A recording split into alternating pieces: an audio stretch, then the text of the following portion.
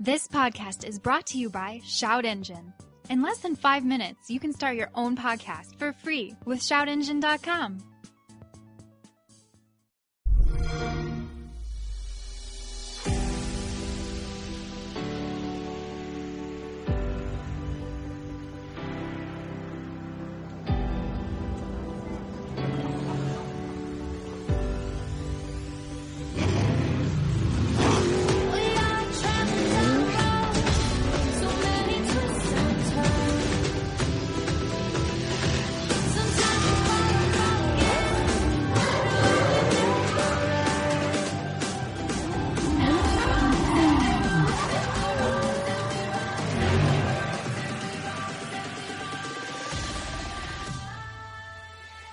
Hooniverse's live coverage of SEMA 2016 is proudly brought to you by Forza Horizon 3 for the Xbox One and Windows PCs. Get yourself a copy of Forza Horizon 3 at Xbox.com, on Xbox Live, or your favorite retailer.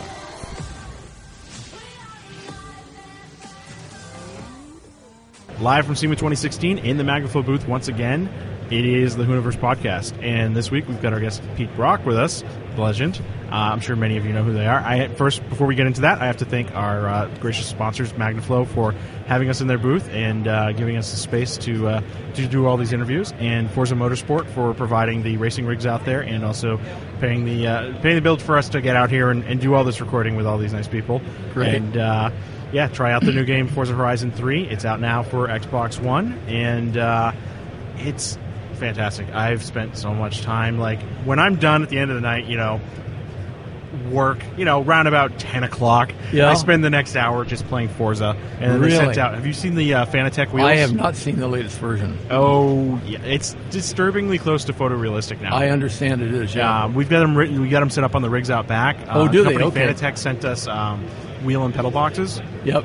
And they're better than in most cars I've driven.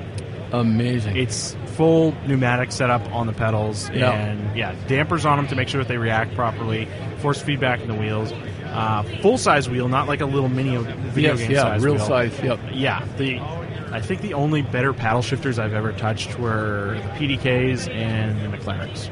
God, I'm so far behind on all that good game stuff. But it's getting so close to reality now. Yeah. I think that you can probably sit down in most of them and be pretty comfortable. Really? Yeah, it's great.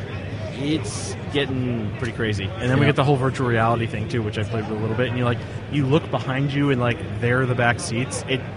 Really? Yeah. It's getting Well, the weird. cars are so beautiful. I mean, they really get the cars down, and then you got all the different views on it, in the car, off the car. It's fabulous. I always see, the funny thing is people put up the view where they go in the dashboard. Yeah. And, if you've got a racing wheel, then you have a wheel on the screen. I'm like, that's weirdly redundant. Yeah, I just like the over-the-hood view, just so Yes. it's like I'm actually in it. I don't Right. know. Exactly. It's silly, but we can do things like make 50-foot jumps just because it's there. Yeah. No good reason, really. I jumped in a Aventador 150 feet through the air, and just Fabulous. Yeah, it's ridiculous, but then, that's the Horizon is kind of the, it's more playground type game where you can just do whatever you want. And then I got the regular Forza series, which is hardcore racing. So it's a lot of fun. Excellent. But, well, your name is pretty storied in this business, so I want to jump into a conversation we were having yesterday when the Vicious Mustang was being unveiled, and I was talking to you about the RTR Mustangs that were having the cantilevered suspension. Yes. And you just made a comment to me that was off the cuff that it kind of blew my mind. And you were saying when you guys were doing the initial development on the Mustang, you guys had an IRS set up. Right. It had been designed at Ford to put in the GT350s when we were working at Shelby's. Mm-hmm. And it's a very interesting story of how the whole performance thing came out of the Mustang, because it was initially sort of perceived as a secretary's car. Right. And then it came off the Falcon, and then they were like, we'll make a little sporty car. Yeah, the little six-cylinder engine and stuff on it. But then Lee Iacocca called Shelby, and he said, we'd like to, turn this into a really performance car. Mm-hmm. What do we do? And so Carol gave him some ideas on it. So anyway, it's interesting. Ford went back to the SCCA and said they wanted to homologate the car for sports car racing. Mm-hmm. And the SCCA turned them down. So Iacocca calls back to Shelby and says, hey, what's going on? They just turned us down. So Shelby picks up the phone and calls John Bishop at the SECA and says, how come you didn't accept the car? And they says, well, it's got 4 seats. It's not a real sports car. And Carroll says, well, how about I just take the seats out of the back end and we build the cars back here and we call them GT350s. And that's the way the whole performance program came about, just in that phone call there from Iacocca and Shelby. All right. It turned out to be the biggest program Carroll had ever had. Yeah, I mean, it's just casual. Like, it's interesting in that these things are, in retrospect, they turn out to be a big deal. But when you're doing them, it's just your everyday job. You know, it's just like people. Yeah, at a much very lesser level, people come back to us and go, well, remember that one thing that you said 3 years ago? And be like, no, I really don't. I'm sorry. Well, the other thing that was really interesting in it, because we had to get the first car ready for Green Valley Race in Texas. So it really had to be done very quickly. So I had a bunch of styling stuff that I wanted to do on the car, and we just didn't have time to do the tooling on. So I designed a really pretty front end for the car that was had more of opening at the bottom, so we could run a cross-flow radiator at the bottom, the oil cooler, and all that stuff. But there wasn't time, so we just took that front valence and we just chopped out the bottom of it. And hence the iconic. And that became the trick front end for the GT350 because it was very functional, so we didn't go back and fix it or anything. So and there was understanding of aerodynamics at that point was pretty rudimentary. Very, very rude, yeah. And the other thing was that so we went back with management, and because of time and expense on tooling this new front end that I designed, they pretty much said, well, it costs too much money to do it, too much time or whatever. And they said, but we still have to make the car look racy. What do we do? And I'd been a great fan when I was in high school of Briggs Cunningham, who had gone over to Europe, with the Corvettes and ran the 2 blue stripes over the cars. Right. So my high school ride had 2 blue stripes over the top of the car. Was pretty radical for that time. So the most iconic look for the Mustang came from the Corvette. That's going to hurt. Cunningham. That's going to hurt a lot of people's feelings. It really is. So I suggested to him, I said, well, you can spend a lot of money tooling this new trick front end, make the car look good, or we can run 2 stripes over the top, which signifies American racing, and that'll only cost a paint job. And they thought that was a really weird idea, that it would have 2 stripes over the top of it. But they looked at the cost value, and they said, okay, we'll do it. And, of course, we did it, and that became the whole look for the GT350, and it's transferred over. Every performance car now has stripes over the top. I mean, it's simply one of the most iconic designs ever. And I think it really came back into its own when the Viper started doing it. Absolutely. That's when, when that whole program started up, I mean, that was the spiritual successor of the Cobra, obviously. What was really slick with that is that, the whole inspiration for the Viper was the Daytona Cobra Coupe. Yeah. And it was great because Tom Gale, who was at head of design at that time for Chrysler, came out to California to meet with me, and he says, we're going to introduce the car at Pebble Beach. And he said, we have kind of a marketing program set up but I'd like to pass it by. And I said, here's Tom Gale coming to me. He says, we want to paint the car blue with white stripes on it. And he says, that's like the Daytonas. He said, would that be okay? I mean, what a classy guy to actually he come had out no need to actually pass that by. There was no need that he had to do that. But, he came out. He was so nice.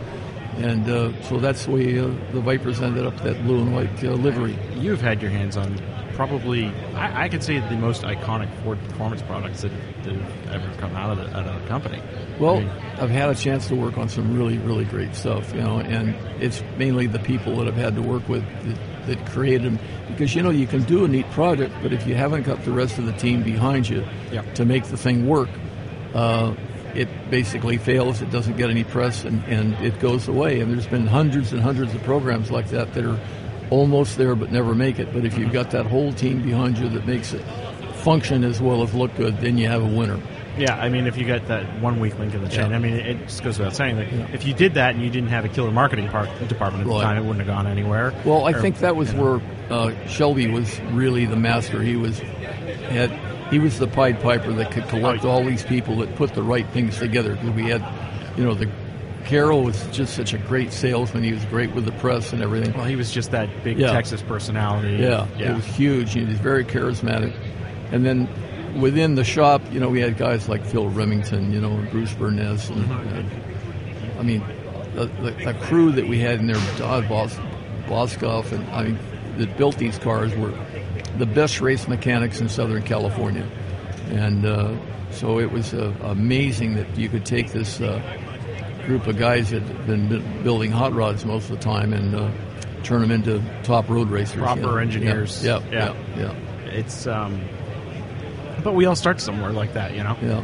We don't go full-fledged into what we eventually become in our careers.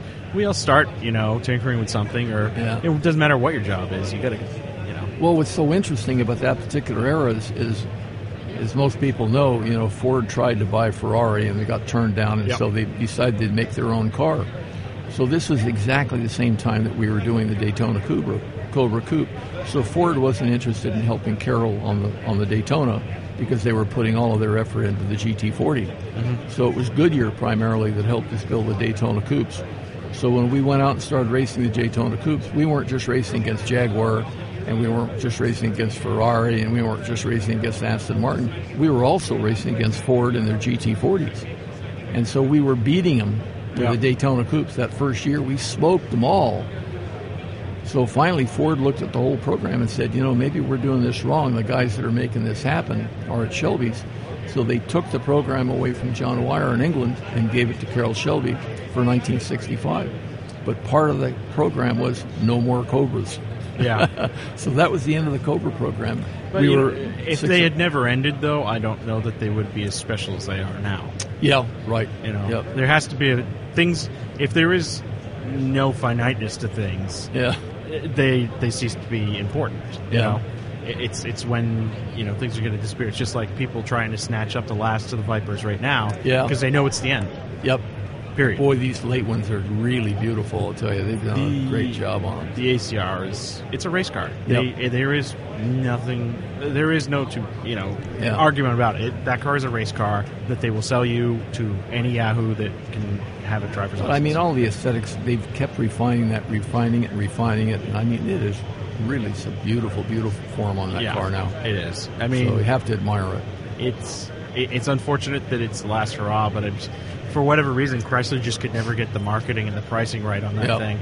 I think that if they had been able to offer it with the Hemi, they may have been able to get a little more traction in these later years. Well, I think they were just behind Chevrolet on the engineering on it, because when Chevy really started to get in with that program and designing everything that they really wanted to do, I mean, that's a pretty fine automobile. Just I've got a C6 at home. Yep. You have a C6? Yeah. Do you? Yeah. It's very capable. I mean, it's right now that car far outpaces my ability as a driver. I say many times I am perfectly content being a mid-pack guy right now. I'm not a pro driver. But I can not embarrass myself on a road course, and I'm fine with that. That's okay with me. I'm not a pro driver. Well, that's such a cool car. I mean, and they just keep getting better and better and better with all the forged aluminum pieces, and I mean, the whole engineering on the new Chevys is just really pretty impressive. I'm very impressed with their engineering team, but Ford's doing some incredible things too. Oh, absolutely. Have you had a chance to try the new GT350s? Yes, I have, and God, what a lovely sound on that car. That flat plane. That is Ford C7 fighter, and it's a great car. Yeah, really. I don't know that I put them quite in the same vein. I mean, especially that Grand Sport is. I mean, it's lapping faster than 911 GT3s. Yeah. So, but there's a price delta between those things too. Right. They're $30,000 price difference. So, but the GT350, we got the new GT40, the Ford GT, and I think that we'll probably see a mid-engine Corvette come out, probably in limited production. But I see the Corvette staying in front engine for a long time. I mean, it's such a traditional package. So every indication that I have come across amongst so many people I talk to is that the mid-engine vet is absolutely happening as a 2018 model. Yep. Possibly 2018, 2019. Right, some in there, yeah. Probably the very, very end of 2018.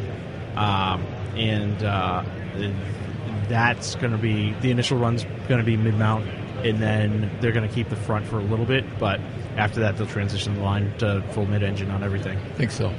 Yeah. Well, I mean, otherwise they got to keep two lines going. And well, that's what they're doing with with a Mustang GT3. They are. Although I think they sell a few more Mustangs than they do Corvettes. Yeah, but that's why I'd say they would probably do it with the Corvette. Yeah. You know, I mean, that front-engine Corvette is just such a well, suited piece for the general public. And a mid-engine car, I don't know, it can't do all those things. You can't put the set of golf clubs in it and all those other compromises they want to do. You got to get real smart with packaging if you want to do that. If you start doing that, you just destroy the whole concept of what the mid-engine car should be. So, I see that it's going to be the Ford GT type thing, Yeah, a few hundred per year. I mean, as you well know, you get to a certain point. I mean, and then they're there with power. I mean, you're talking 650, 700 horsepower, and they're like, we don't have any adhesion. There's just no grip left with the engine up front. So it's the physics. Physics is the real bitch, isn't it? Yeah. So it's there's a lot of interesting things going on. And like I've got my daily is a little Ford Fiesta ST hatchback, and that thing's stupid capable. I mean, aren't they amazing? Yeah. They're all cranking out incredible work right now. I mean, we all saw the decline of the American car market, you know, in the 70s and the 80s and up until the early 90s, and then things have really started coming back in terms of quality, and now we're back up. In terms of reliability, we're back up with the Japanese, and then performance, we're matching everything Europe does now. No question. So, well, a thing I like to see, for example, in the new C7 Corvette, I mean, that interior fit and everything, there's none of that plasticky look that, was the early Corvettes. They are beautifully finished inside. Yeah, there's nothing wrong with it now. Yeah. There's no reason to complain at that price point on that interior. But, they all have to step it up. I mean, the global competition, the fact that there's so much consolidation between models between continents now. Yeah. They had no choice but to do it that way. Yeah. And I'm glad because it's all better for it. Right. So when we're not talking just the American stuff, what else is piquing your interest? Is there anything from Italy or anything from Germany that looks really cool to you these days? I think the most exciting car that I've seen lately is the new Elio. Which one? The Elio. Oh, the Elio? Paul Elio has got the vision and the courage to go ahead and put this little three-wheeler on the market. I mean, they've designed all their own new engine. They've gone directly to Roush. Some of the top people in Detroit re-engineered that thing. It's a real solid, fine little piece of equipment. I have not seen it in person. It's funny. I've been around some of the people that set up all the financial backing on that. Yes, And I've talked to them at length about a few different things for one of my other ventures. Right. And so I've caught a little bit of what's going on with it. And it's a really interesting project. I'm just curious how go to market plan. Have a chance. It's over in the North Hall. Go over and take a look at it. But it's really a slick-looking piece. You can fit two really large people. I mean, the whole thing has got no frontal area on it. It's got full cage, all the safety stuff that you want to think of in a full-size automobile. So it's not a trike or something like that. I mean, it's a real automobile. It just happens to be three wheels, and engineered top guys out of Detroit doing it, like Roush Engineering and stuff. So I'm pretty impressed, and it's the most exciting idea I've seen in new cars lately. At $7,300, I mean, come on. Yeah, that's. I'm curious to see, because people in the U.S. have just pushed back on a lot of that stuff, but there's a lot of markets outside the U.S. where that thing could really, really take off, too. The thing is you go up there, and, I mean, they've got deposits to hold numbers on those things. I mean, there's two levels of deposit. You can put down $100, and sign in on, or $1,000 and get your chassis number on the thing. But they're up over 60,000 orders for those things already, and they're a year and a half away from production. Yeah. That's no small feat. It's incredible what they've done. It'll be really interesting to see. I mean, I'm sure I'll probably get a chance to drive one, once they're getting pretty close to production. But yeah, I mean, for that price point, there's nothing in the modern age that matches. Well, if you go down to the LA Auto Show, they'll have the first one with the brand new engine. Everything up to now has sort of been pre-production protos. They've used the Geo Metro engine, and it's been kind of a rattly little car. Right. But the new one is really tight, well finished, and designed around the engine, all their own suspension. Of all the cars for you to get excited about, I didn't think the Elio would be the one that I'm would do telling it for you, I've always been a proponent of making an inexpensive car for that level of the market. Because when I was at GM, I had an idea about doing this student's car that would sell for, with their economy of scale, we could have done a beautiful little car for $1,000 at that time, which is, about $6,000 now. Right. But I've always felt that there's been a huge market availability for that. And the fact that you can make this as a computer, 72% of the cars that are on the road are all driven by, one person. Right. So all these people that are out there commuting, just think of, what that potential is to get people. You got more highway space, less gas, and everybody ends up making money on the thing. And I'd imagine there's probably an electric Elio in the future. Oh, probably some that lays down the line. But nobody is approaching it as sophisticated as Paul Elio's group. You're really opening my eyes on this, because I thought it was a much more humble project than that. No, it's a seriously engineered project, and I think I get the same feeling when you talk to people that are around it and have ordered and whatever.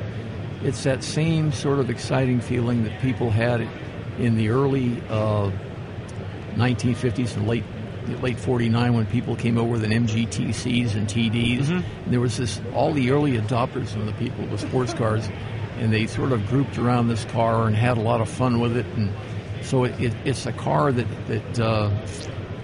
is going to be a real fun car, and it's something you can use every day, sort of like those early sports cars were, except this has all of the modern accoutrements. And it's got roll up and down windows and stereo and heater and air conditioning, everything. That's what you expect in a regular car. Yeah, for a regular car today. So, and here you've got this sporty, fun little car that I think is going to do pretty well in the market. That's going to surprise a lot of people. Yeah, I think, and the interesting thing would be is I think the electric one will probably come about pretty quick, because, as you well know, the engineering on that's a lot easier than it is on an ICE engine. Oh, yeah, absolutely. So it's, that's an interesting. You really did open my eyes on that, because I thought that was a much more humble project than it was. Oh, no, so. They've got variable cams in the engine, Huh. I think, they're getting over 80 miles per gallon with the thing right now, and they know they can get more with even more tuning and stuff on it. So, you can offer a car out there that gets 80 miles per gallon on your commuter. That opens a lot of eyes for people. And, our prices on fuel are down right now, but everything runs in cycle. When we're back up for $5 or $6 a gallon, I'll tell you, that's going to be the answer. Yeah, and it's funny. We come to these shows, and you get some people that, I never know which way the wind's going to blow. Some people just go, fuel economy doesn't matter, blah blah blah blah blah, and it's just like, well, wouldn't it be nice to waste less and spend less, regardless of what your political stance is on things? Yeah, I prefer to not be wasteful. Of course not. Who wants to be? Plenty of people. You've seen the rolling coal trucks. Yeah. It's just like, we're going to dump raw diesel into the exhaust. It's ridiculous. Yeah, absolutely. But so I would be remiss if I did not ask. Do you know why in the original Mustang the IRS was axed on that? Because I know I will get people asking me about why that is. It's very interesting, because when the project was designed back at Ford, one of the guys that worked on it was Bob Nigstead, who also designed the suspension for the Ford GTs at that time, and he did the Mark II Cobras. So it was one of the very first suspensions that had ever been designed completely on a computer. So they made up all the prototype pieces and everything, and they costed it out. And it wasn't the cost of the option to put; it was the modifications and time to put it in the car that actually put it away. So it was the labor that killed it. So it was within budget as far as materials went? Yes, it was. It was within budget on that. It wasn't in terms of labor and adapting it to put it in, because, of course, the car was all designed for conventional, leaf springs, and all that had to be taken out, and a different mount for the diff, and all the different pieces on it. So that was the thing that killed it. But otherwise, they all would have been in the Shelby GT350s. Wow, that is an interesting alternate future if that had happened. And it's interesting that there's some guys that worked on the original Mustangs back at Shelby's, and they've gone ahead and they've built a couple of Mustangs with that suspension system in it. Mm-hmm. And they've now had them out on the track, and had a chance to compare. So they all came back and said, what if on this Mustang? So we have all the trick front end I did on it, the different rear window and the independent rear suspension and the better brakes and all the cool stuff on it. And they're pretty serious about making those in limited production as well. So there's a bunch of different projects out there on the 64, 65 fastback Mustang. Some beautiful ones. I mean, there's some awesome cars here on it. But this one being sort of originated with the original Venice crew is pretty interesting. It's funny to me that like there was all this upheaval over the IRS going on the Mustang. Yeah. And it was like, oh no, solid, because the Camaro did it years ago. Yeah, right. When the 5th gen came out, and people were up in arms and like, oh no, it has to be a solid axle because it's drag racing. Yeah. Well, and people did it with the Mustang. It's like, well, yeah, now it's a lot easier to road race it too, and hasn't turned out to be a problem at all, really. Not at all. I mean, people, there's such resistance to change because they're unfamiliar with something. It's basically they don't want to feel stupid, so they want to go with something they know. Yeah. But once you can educate people and show them something works better, and there's really distinct advantages to it, then everybody gloms onto it right away. I find it funny, the guys that are still running carbs. Yeah. For anything other than historical purposes. Yeah. It's just like, you couldn't get people off of carbs fast enough. I know. Well, now the fact that you can, take your computer basically in the car and plug it in and tune it on the road the way you like it. Yeah. That's amazing, Well, and it's beautiful, too, because the nice thing is now if something's going wrong in the drivetrain, it tells you approximately where you need to start looking and see what's going on. Exactly. You're like, oh, we're running rich, or yep. When the knock sensor's going off, well, that means we probably either need to pull some timing or we need to put some better fuel in the damn thing. Yep. It's I can't imagine going back to a time when I was working on cars where I did not have that, because it seemed simple because nobody really understood the electronic era as well as the kids do now today. Yeah. Now they're not as mechanical, but boy, they can do all the electronic stuff really easy. So it's fairly easy for a guy in this era to electronically, do all the tuning on it, where he may not know how to change all the, the pump jets or the. No, I don't know how to. I don't know how to tune a carb. I do not at all. Yeah. But I mean, you can sit me down with HP tuners, and I can take care of a fuel trim on a car. And the neat thing is that you can see it up on the screen exactly what it's doing. Well, that's the big thing, is that we can record all that data and pull it back and know exactly what we're doing. It's beautiful. Yep. It's really slick. It's but yeah, it's. So the Elio, is there any like the exotics or anything that are like, okay, I'd like a crack at that, or? Well, there's a lot of supercars out there, and there's some incredible engineering on it. But I think I don't think we've ever seen a time like this. We're in an era that this stuff's coming in from all over the world in different places, and and every 2 weeks there's another exotic supercar that'll run over 220 miles per hour. And the fact is, like, it's all for bragging rights, because even with there aren't even enough tracks out there where you can go out and use that kind of stuff anymore. So friends of mine have had, I think the biggest thing lately has been the Ferrari 488 and then the McLarens. Yep. They're so fast that they're awesome. You just can't. You can't do anything with them. They're too fast. Like the 675 Longtail. Oh, amazing! Zach was telling me, he's like, you just can't even use it. It's too much power. No. So again, that sort of gets back where the appeal is on the Elio for me is that if you look at your participation at big motorsports events. If you go to a race today, everybody's driving in their sedan or something. They're not going in there on their Trick GT or whatever it is. Right. I mean, they want to get there as comfortably and smoothly as they can without risk of anything. So that whole enthusiast market of where people used to drive their sports cars to the races and they were all a big sort of social group, that's all gone away. I think that we will see that return with cars like the Elio, because it's a whole new market of people that can do something very inexpensively. They can have their, day-to-day car, but that car will end up being raced. You watch. I mean, you have two guys that car. Everybody's going to hop that thing up, and they're going to be some races. The interesting thing I find out with three-wheelers is if you look back in history, the fastest way around Brands Hatch for a long, long time was the Morgan three-wheeler.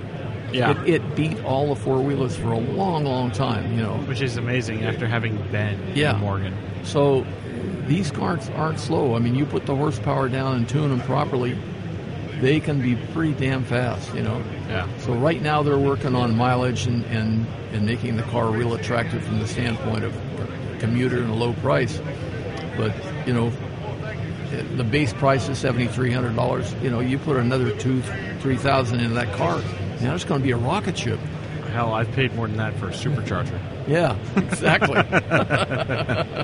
So, all right. So, enough about the past and about the stuff you showed when I met you yesterday. You started showing me your current project.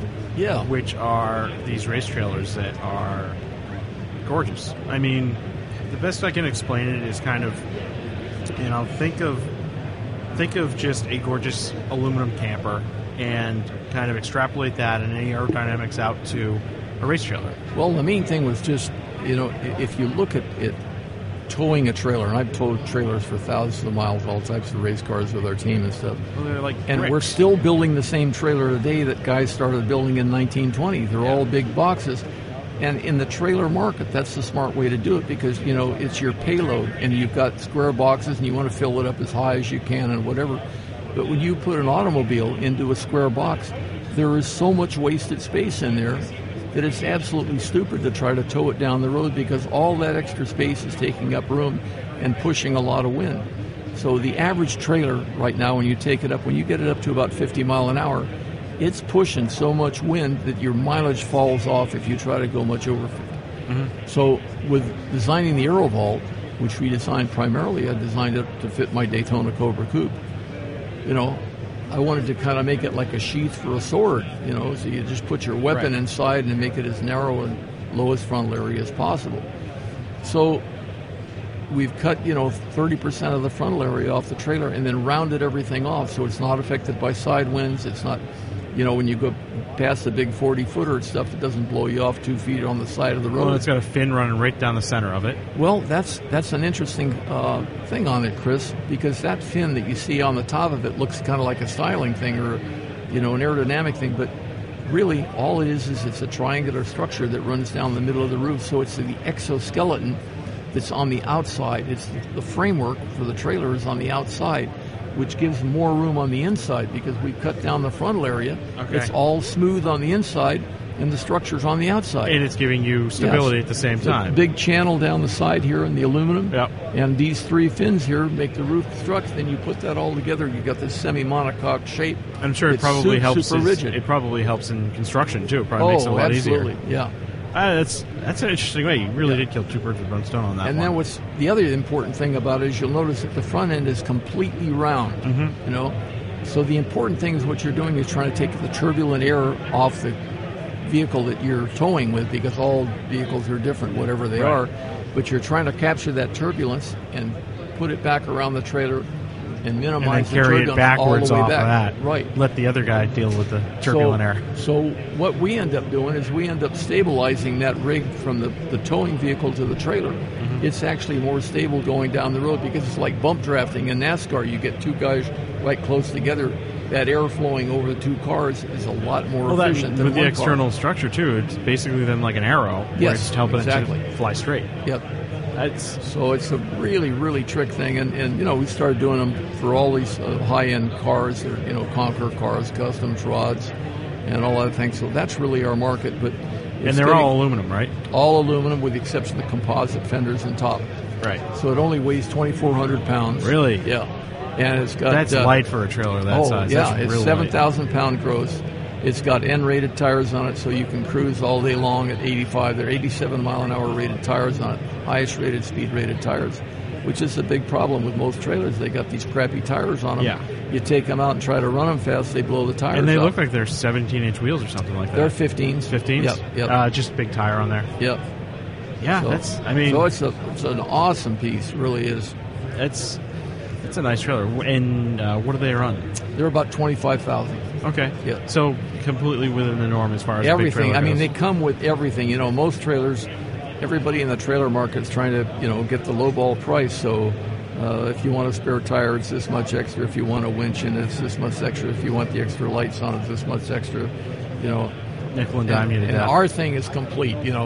But the only thing extra is a GPS system in it. If you want to put it in there, that way, in case the trailer gets stolen or the doors open, it calls your phone immediately and shows you where the trailer is. Yeah. So you can know it. Whether you park it, you can always look on your phone and you know exactly where it is or where it's moving if somebody tries to steal it. Which is also good, too, if you have employees that you're trying to track shipping. Oh, absolutely, yeah. So, or if you got somebody else driving across country and you want to know where they are or what time they're doing, you can just look on your phone and you know it. Yeah, very, very handy. Yeah. Really cool. And it's looking like, what's the tongue weight on something like that? Well, 300 to 500 pounds, depending on what load you've got on the inside. Pretty damn light. So you don't have to run any extra, load levelers or all that kind of stuff that you've got. No extra stabilization whatsoever. This thing just hooks up behind. Well, the nice thing about it is you sell these big 250 or 350, trucks, and put it behind your daily driver SUV. Mm-hmm. So they tow really great. Hell, if it was me, I might even just attach it to a decent-sized sedan. Exactly. At that tongue weight, you totally could. Yeah, you can. And we've got the best mileage that we've got right now. We've got a customer in Florida that's got a diesel Mercedes SUV. He's getting 22 miles per gallon towing. Yep. With a 2,400-pound trailer with probably a 3,500-pound car in it. Yep. Yeah, so that's our record right now. We get incredible letters from guys. They just can't believe how smooth this thing is on the road because, if you've towed regular trailers for a while, you know that they're really kind of a hassle in crosswinds and high winds and stuff like that. Don, I used to tow a camper every now and then, like a 35-foot camper that was, box on wheels, and it's just like, it'd be a little harrowing. So this thing goes down the road like an arrow. They're really beautiful. Electric brakes on it, or electric brakes, 4-wheel, all the way around on it. Yeah. Okay. Yeah, there's nothing worse than towing when you don't have adequate braking. And then all the built-in tie downs in the inside, and then there are little hooks on the wall and stuff, and we hold everything on the sides of the walls with tarp straps. So there's some channels in the side, and if you want to take tables and chairs and your tools or whatever, they all fit in these channels, and they're all just attached to the wall. So everything is super easy to get at and really neat. It's a really, really nice setup. Yeah. If I was in the market for that would definitely be something. Hopefully I will be at some point in the future. All right. Hopefully. Cool. I got to get somewhere where I can actually store toys first. I'm living in a little apartment in Redondo Beach, so. Oh, do you? Yeah. So it'd be a little tough to do that down there. Yeah, I got one very small garage that the Corvette barely fits in, and then my Fiesta sits in the driveway right in front of that. Well, this thing's pretty low. A lot of people put them in their garages, but I think those early. Yeah, I can see that. It's hard. Road. What is this? I'm looking at it on the front here. Is that it's a Cayenne that it's towing? Towing it. But here's all the dimensions on the thing. Yeah. You can see what the. It's full just for 80 inches in between the wheels on side, so you can put a full-size Panamera in there, or a Tesla, or anything like that. Early Camaro, Mustang, or anything like that. If you can fit a Tesla Model S in there, you can fit a lot of things. Because that's a big car. Yep. But I'm just looking at it just to give people an idea on scale. This being towed by a Panamera, it's maybe 6 inches taller than a Panamera. Yep. It's really not that you could. Yeah. If you had airflow over it, there's no frontal area lost. Yeah. If you had a big garage, like a long garage, you could easily put that in the garage. Yep. That's a nice piece of equipment. It's a really nice piece of equipment. Yeah, it's a dream.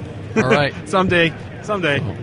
But is there anything else you want to promote while we're here, Pete? Gosh, Chris, it's been really fun talking to you on this. To sit down and do a little chatting about cars and what we think about the future, and so those are the sort of the new era things that I see going is aerodynamic trailers, and the Elio are sort of the exciting things. I still love all of the traditional Mustangs and Corvettes and stuff that I've worked on all my life, and of course all the Datsun 240Zs and 510s that we ran. Yeah, I got a soft spot for those too. So those the 510s especially. Oh God, yeah. They're building 510s today that are just absolute jewels. Have you been over to Adam's place with all his Newman cars? Yes, he has. Yeah. He actually owns 3 of the BRE cars. Yeah, I know he does. Yeah. So He owns 2 of our BRA Roadsters, which are both championship cars, and then he drives them. Oh yeah, and he's also got one of the 5 Trans Am cars that we built. Yeah. So he's got a good BRE collection.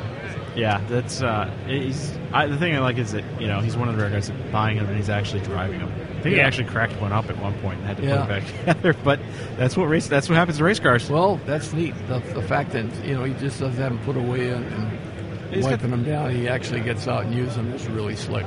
Yeah, so I admire him for that. Yep, it's. I'm glad that they're getting used and not just sitting somewhere. Oh, cool. It's, well, Pete, I really appreciate you taking Chris, the time. It's been really fun. Thank you so much for the time. I hope and the Aerovault, what is that, at aerovault.com? Aerovault.com, yeah. And it's AERO. Yeah, AERO, right. Okay, aerovault.com. Yeah. Once again, I have to thank our gracious host, Magnaflow, here for having us. Absolutely. And the Forza guys for helping get us out here to Vegas, and the Fanatec guys for handing us those beautiful wheels. Go over to Xbox.com, get your copy of Forza Horizon 3, or you can order it up on your Xbox or at basically any store that sells video games. They'll have Forza Horizon 3. It's a great game. I enjoyed a great deal. And, Pete, maybe we'll get you on the Forza game out back here when we're done, just so you can see. I'd like to do that, yeah. It's a cool setup. Excellent. All right, Pete, Chris, thank you. I appreciate it. Thank